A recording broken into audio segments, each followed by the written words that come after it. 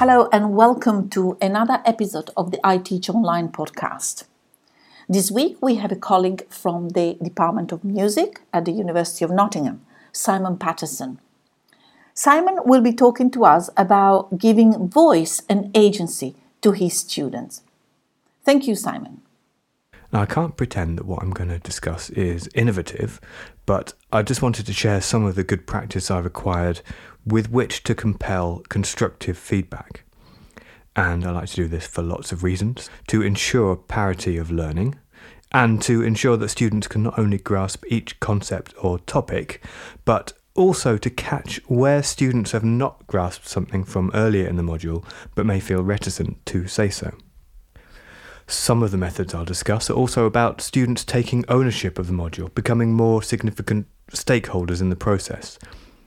And once we get students to actually participate, hopefully they can feel that their contribution leads to a communally beneficial experience, and where we can all assume the humble posture of learning. We'll start with this: open questions at the beginning of a module. Now, either individually or in small buzz groups, I ask, "What is?" and then insert the module title.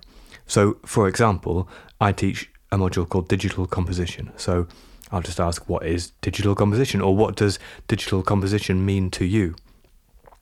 And I found this is a really valuable, very simple, but a very valuable icebreaker that can stimulate thinking as much as it can manage student expectations about what is included in the module, what isn't, and what might be from the outset.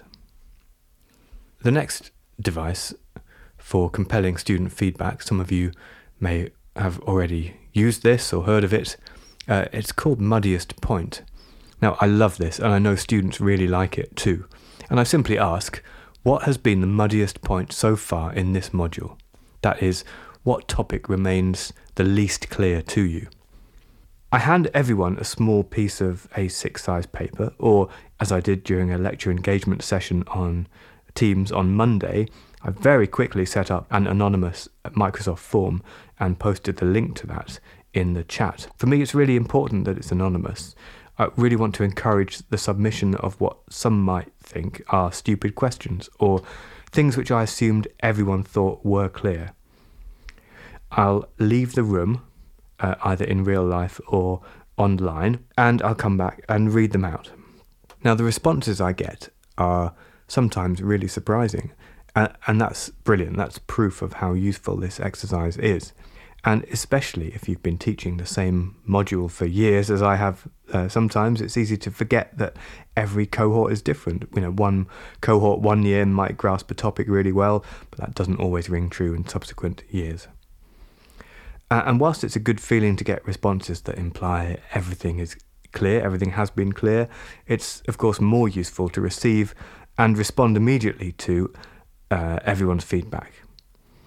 I read everyone's message out, I answer what I can there and then, and if there's a point that's still not been made clearly, and where it's clear that a brief response will not be sufficient, I'll simply have to factor some time into subsequent sessions. This is also a great opportunity to ask students to volunteer to try to explain to their peers themselves. So I also follow up a traditional muddiest point exercise by asking students what could be done to help clear up the muddy points for them. And that gives them an opportunity to ask for one-to-one tutorials or for subsequent sessions to focus on a particular topic again. And another great thing about this is that it elicits responses about the module content rather than the more procedural assessment-related questions that often come up in lectures when you ask if anyone has any questions. Another way of putting this is, what is a question worth asking? Again, that can help me to understand what the students want to get out of a module. On that point of asking students, does anyone have any questions?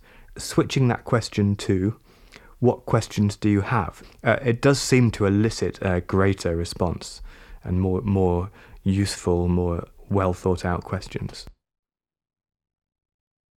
So I'm going to pick one more, because I don't have long in this podcast, And this is what did you learn? So particularly after group-led practical workshops, I ask each student individually in front of everyone, what have you learnt in this session?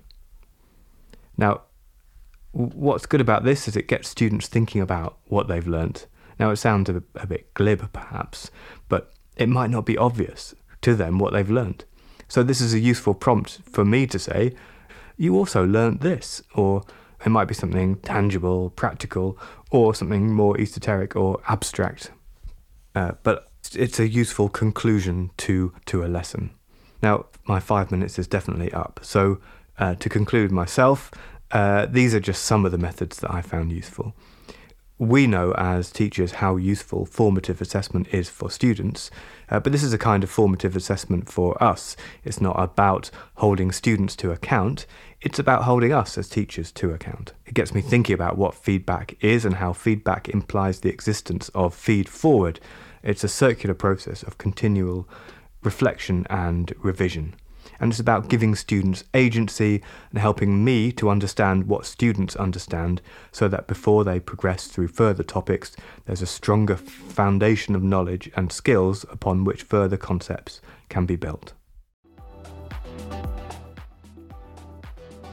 Thank you, Simon, and what a great collection of activities to engage our students and to give them the opportunity to provide us with feedback on our teaching and the content of our courses. So thank you again, and thank you all the listeners for being with us again this week. Take care.